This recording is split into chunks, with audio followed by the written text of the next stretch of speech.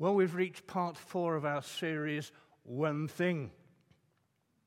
I guess if there's one thing that Mark didn't envisage when he designed this series was that he wouldn't be speaking on many of them. Anyway, today we reach One Thing I Know as we focus on the heart of witness. We're looking at the incident that Mariel read from John 9, where Jesus heals a man who is blind from birth. Here is the man's short, succinct statement of witness to those around. One thing I do know. I was blind, but now I see. Now, I guess we'd all be in agreement that Jesus performed miracles to meet human needs, but he often performed miracles as a launch pad, as it were, for conveying a message of spiritual truth. The greatest miracle here is not the opening of the man's eyes, it is the opening of his heart to the Savior. I've got 3 aims this morning in the next 2 hours, so stick with me. You're laughing.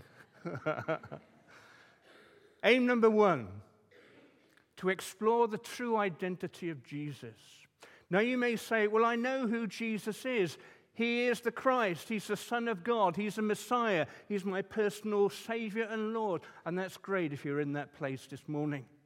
But it may be we need to be reminded that there are people who are on a journey to faith, and they don't yet see the identity of Jesus as the Son of God, as the Savior.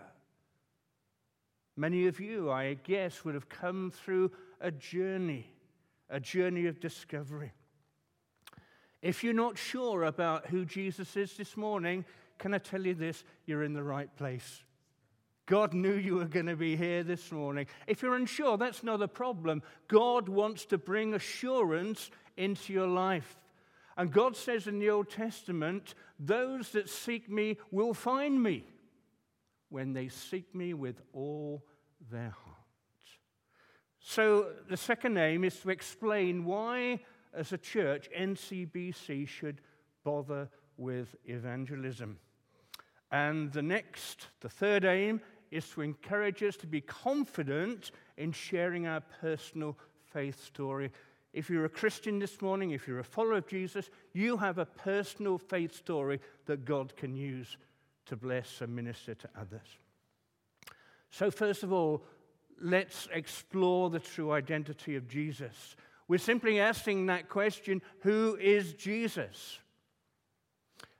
Have you ever been involved in a case of mistaken identity? I told this story at Alpha a few weeks ago, so it's fresh in my mind. It's a true story. Before I met Julie, I found myself in the south of France with a friend. We were enjoying a coffee, a croissant in a roadside cafe, when 2 young ladies rushed up with a pen and a piece of paper in their hand. Can we have your autograph, please? Everyday occurrence for me. I said, sure, you can have my autograph, but who on earth do you think I am? Sid Little. Anybody remember Sid Little? Oh, thank you, folks. He was part of the comedy duo Little and Large. I think I would probably be resembling Eddie Large more than Sid Little these days. Case of mistaken identity. There was another occasion when I was in a large store with Julie. She was looking for an item of clothing, can't remember what it was, but anyway, she picked it off the peg, disappeared into the ladies' changing room, and I stood there just like, all husbands do, just waiting patiently. As you do, don't you guys? When a lady rushes up to me with a dress and says, excuse me, have you got this in a size 14? I did resist the temptation of asking why on earth she'd need a size 14. Probably needing a slightly larger size, but we didn't get into that. But she made a mistake about who I was. There was a slight embarrassment, but no real harm was done. But many people mistake Jesus for somebody else. I want us to look this morning at this man's growing awareness about the identity of Jesus. First of all, identity number one, a man called Jesus. John 9:11. The man they called Jesus made some mud and put it on my eyes. He told me to go to Siloam and wash, so I went and washed, and then I could see. 4 times in this chapter, the question, how were you healed, is asked. The neighbors asked it, the Pharisees asked it, the man's parents asked that question, and finally the Pharisees gave the man a final interrogation. See, they were all asking the wrong question. It's not how you were healed, it's who healed you. You see, people often want to understand the mechanics of a miracle. I think this is where the Pharisees were. You know, if we can understand the mechanics of how this works, perhaps we could heal people. People want to understand the mechanics of a miracle instead of simply trusting the Savior. In my time as a pastor, a number of people have said to me, if I saw a miracle, I believe. Do you know what happens? They often see a miracle and put it, well, it's just coincidence. If I see another miracle, I'll believe. One of the lovely things about Alpha is to see people's lives transformed. And on a course a couple of years ago, I remember as we were discussing, I won't identify the person, but this person said, I now realize I don't have to understand everything before I commit my life to Christ. I don't have to understand all the Bible before I surrender myself to God. Well, can I share with you this morning, I don't understand all the Bible. Anybody here who does? But we trust God. So when asked to describe his healing experience, this man says it was performed by a man called Jesus. Not only was he unsure of the identity of Jesus, but he didn't even know where he'd gone when Jesus disappeared. And at this point, the man was healed, he could see, but he wasn't saved. And like our healed friend at this point, many people have a superficial understanding of who Jesus really is, a case of mistaken identity. Billy Connolly once said, I can't believe in Christianity, but I believe Jesus was a wonderful man. Arthur Scargill.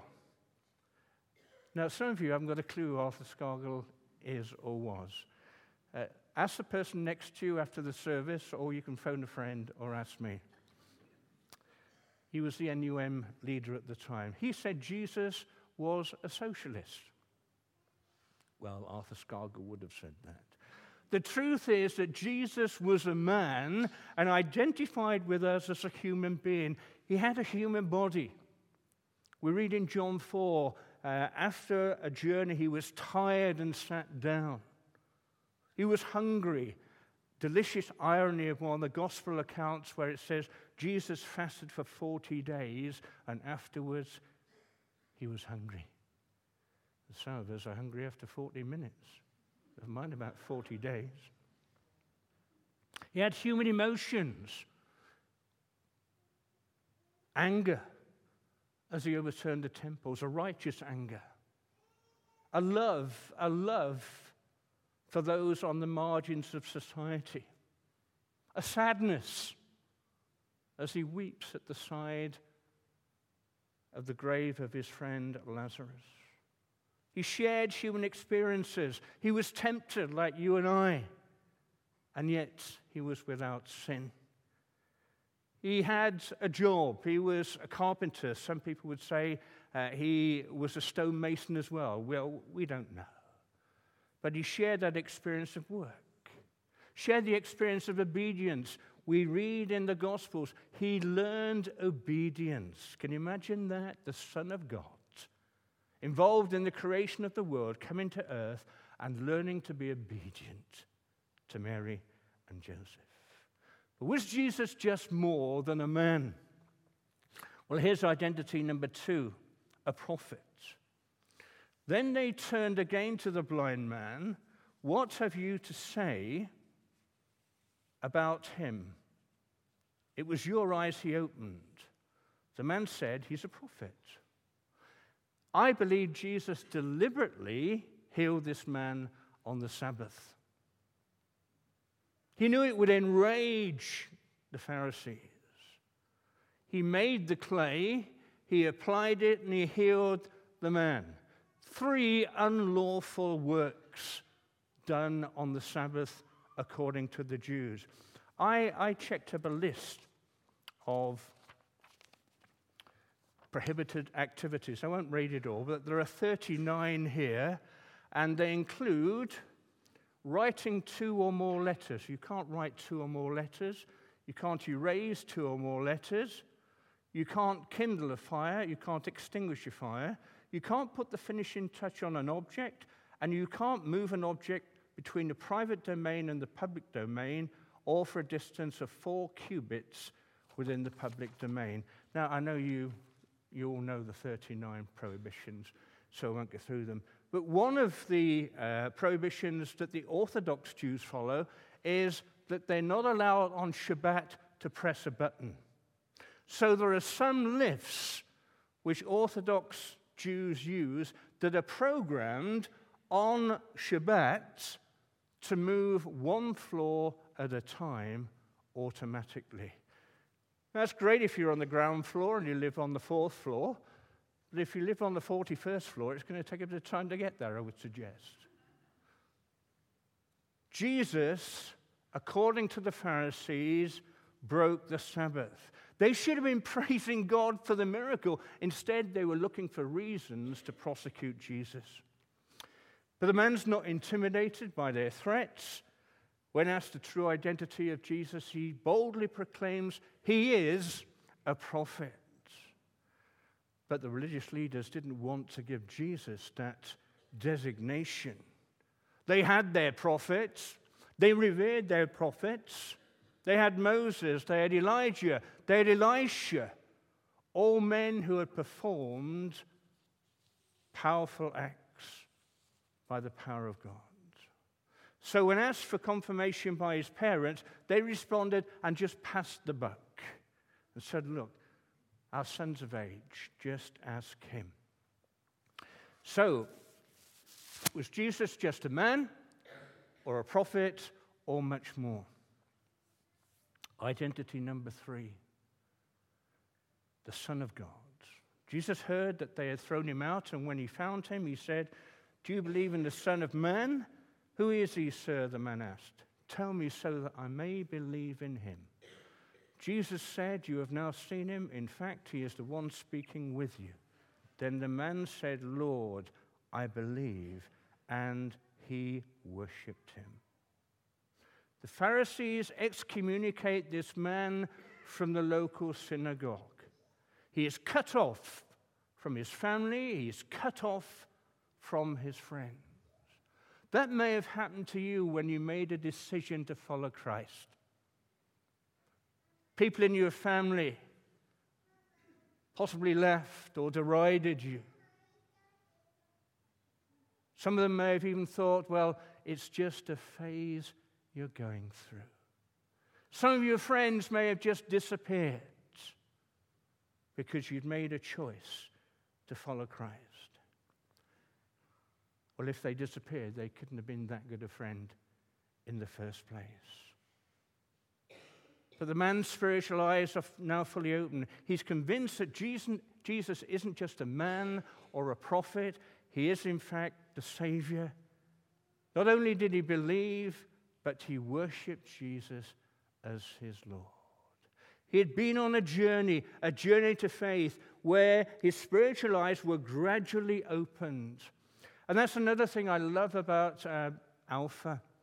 As you see week by week, people, as it were, their eyes becoming spiritually aware of the identity of Jesus. It's like, well, Paul says in 2 Corinthians 4:4, the God of this age has blinded the minds of unbelievers so they cannot see the light of the gospel that displays the glory of Christ, who is the image of God.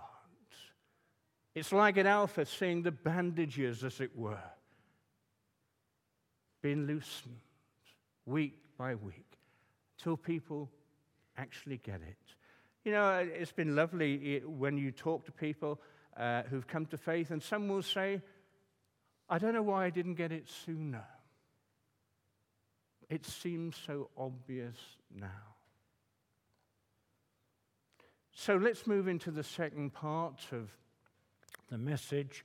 Here's the question. Why should NCBC bother with evangelism? I mean, let's be fair, folks. We've got a fairly full church, haven't we? Yeah? Why don't we just, continue having our knees up in worship and have some fellowship from time to time and, well, just look inward, basically?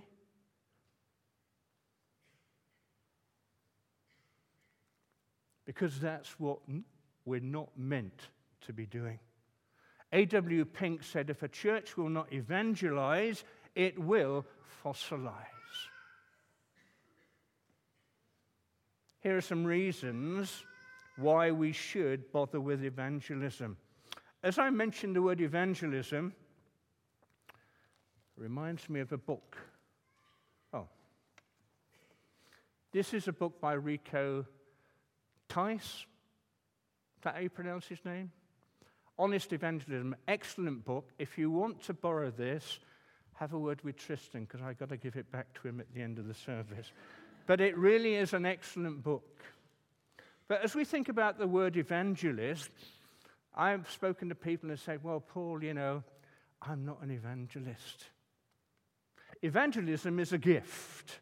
Not everybody has the gift of evangelism or gift of evangelist. An evangelist is a reaper. We are all called to be witnesses. The word witness comes from the Greek, and it's where we get our word martyr from. Some people have been martyred because of their witness. So please don't think we can exclude ourselves from witnessing. First of all, we should bother because Jesus sends us. As the Father has sent me, I'm sending you. Therefore, go and make disciples of all nations. This is our theme verse for the year. Go and make disciples of all nations, baptizing them in the name of the Father, Son, and the Holy Spirit. Go, the imperative, go. Interesting that some commentators translate the Greek word go, whereas others translate it as what they call a present participle. Basically, they're saying it should be translated going. Going. That Jesus assumes we will go, and basically he's saying as you go to work, as you go to school, as you go to the shops, as you go about your daily existence, then make disciples. Not the bit about teaching them to obey everything. This commission is given to every follower of Jesus Christ. It isn't an option, as it were, it isn't an optional extra. It isn't just for the fanatic. I remember a guy who was zealous about sharing the gospel, and he told me that one day somebody said to him, "You're a bit of a fanatic." Do you know what he said in response? It's easier to cool down a fanatic than it is to warm up a corpse.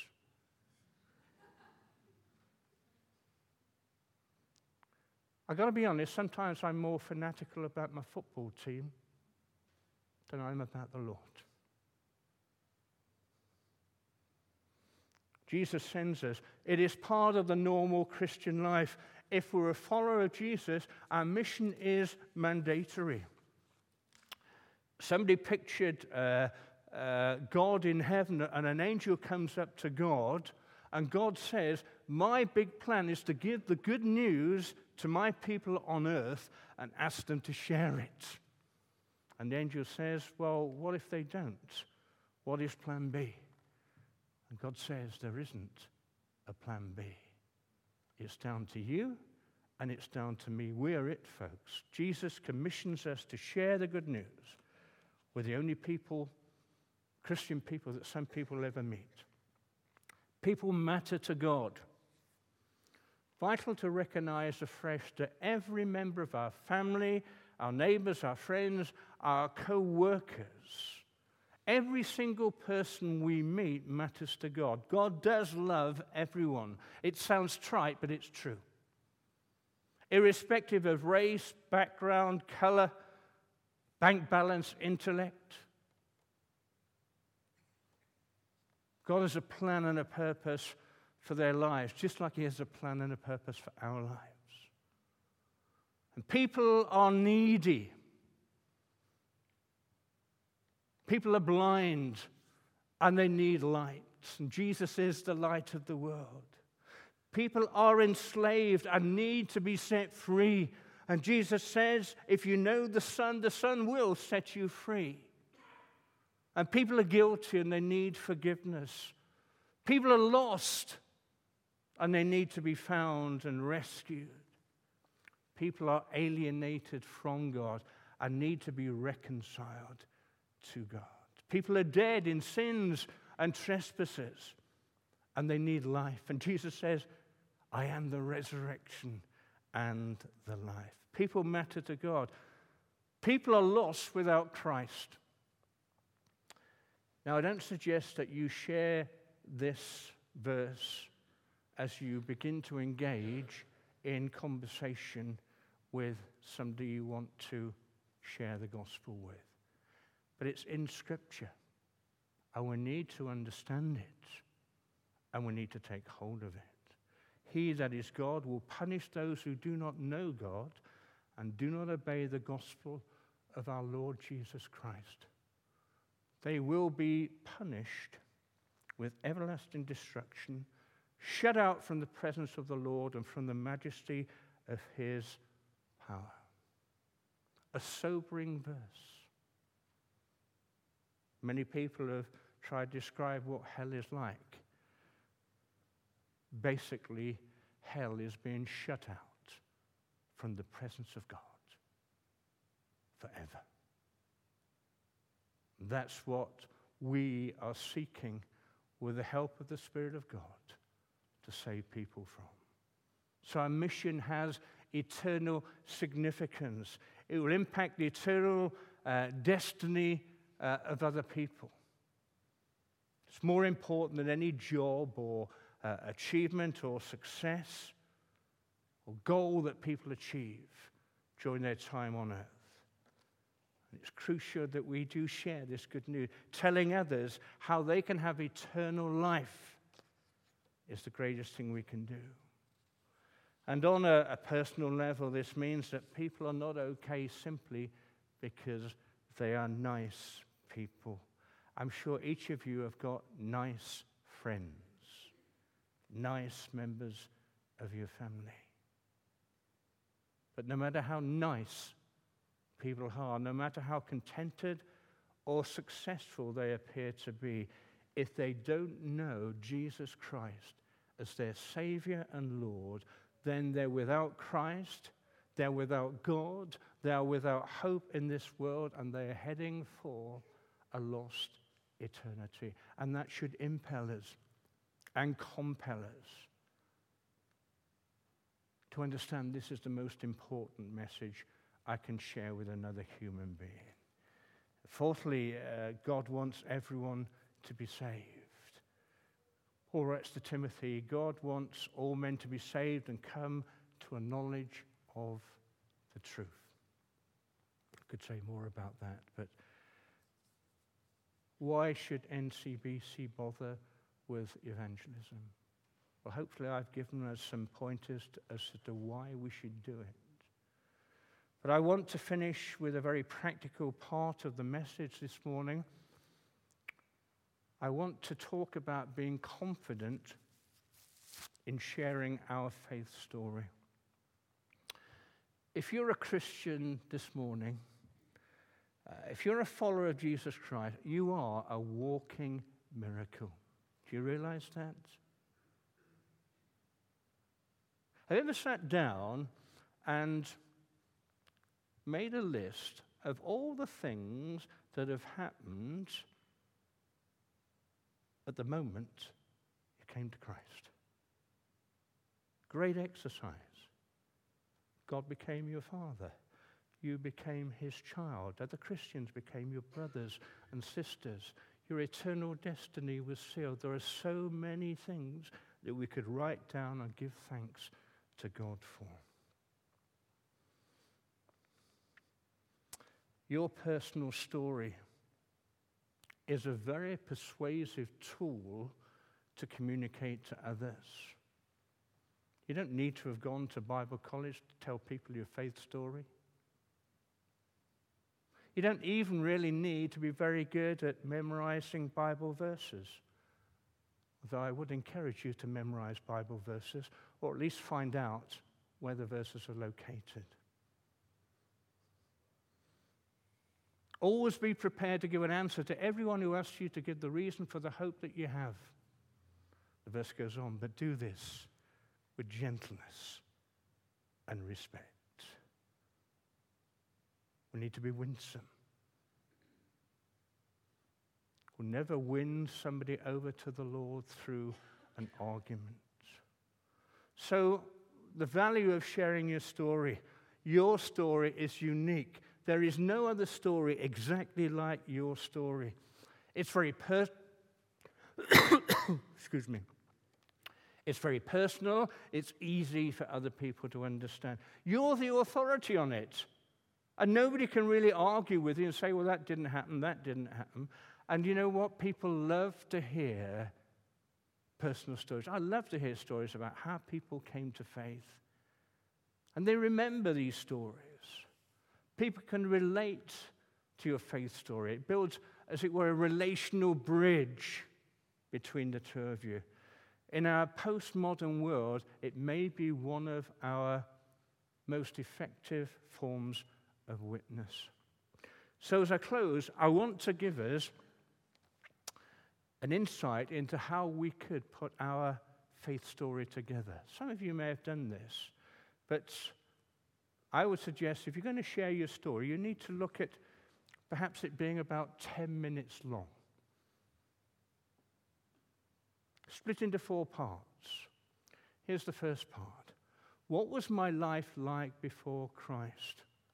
What were the things that were most important to you? What were the things that grabbed your attention? What were your priorities in life? What substitute did you have for God in order to try and find meaning in life? Was it sports, fitness, success at work, marriage, making money, drugs, alcohol, having fun, just entertainment, popularity, hobbies? What was my life like before I came to Christ? Secondly, how did I realize I needed Christ? What were the significant steps that led to your conversion? What were the needs, the hurts, the problems that made you dissatisfied with the way you were living without God? For me, it was loneliness. I was looking for love. I was looking in the wrong places, but I was looking for love. And then God got my attention. Thirdly, how did I commit my life to Christ? What specifically did you do? Did you kneel down beside your bed? Where were you at the time? What was it you actually said in your prayer? This is a part where we need to be specific. Give people an understanding of what we prayed. Then fourthly, what difference has Jesus made in my life? What benefits have I experienced or felt? What problems have been resolved? How has Jesus helped you change for the better? And fourthly, what do you still struggle with? That is as important as the other three. We're not trying to convince people that we're perfect because we know we're not. And there's not a single person here who doesn't struggle in some way as a follower of Christ. And we need to be honest with people. Later on in the year, we'll be running a course to enable and encourage us in our witness. We'll let you know a little nearer the time the details. So our friend had a journey to faith. It was a man called Jesus. Then it was a prophet. Then the Son of God whom he worshipped. The man's testimony, so simple. One thing I do know, I was blind, but now I see. Can we echo that man's testimony? I finish with a story about Fanny Crosby, who wrote over 9,000 hymns, including Blessed Assurance. She was once asked a very strange question. She was asked, are there any advantages of being blind almost from birth? Do you know what she said?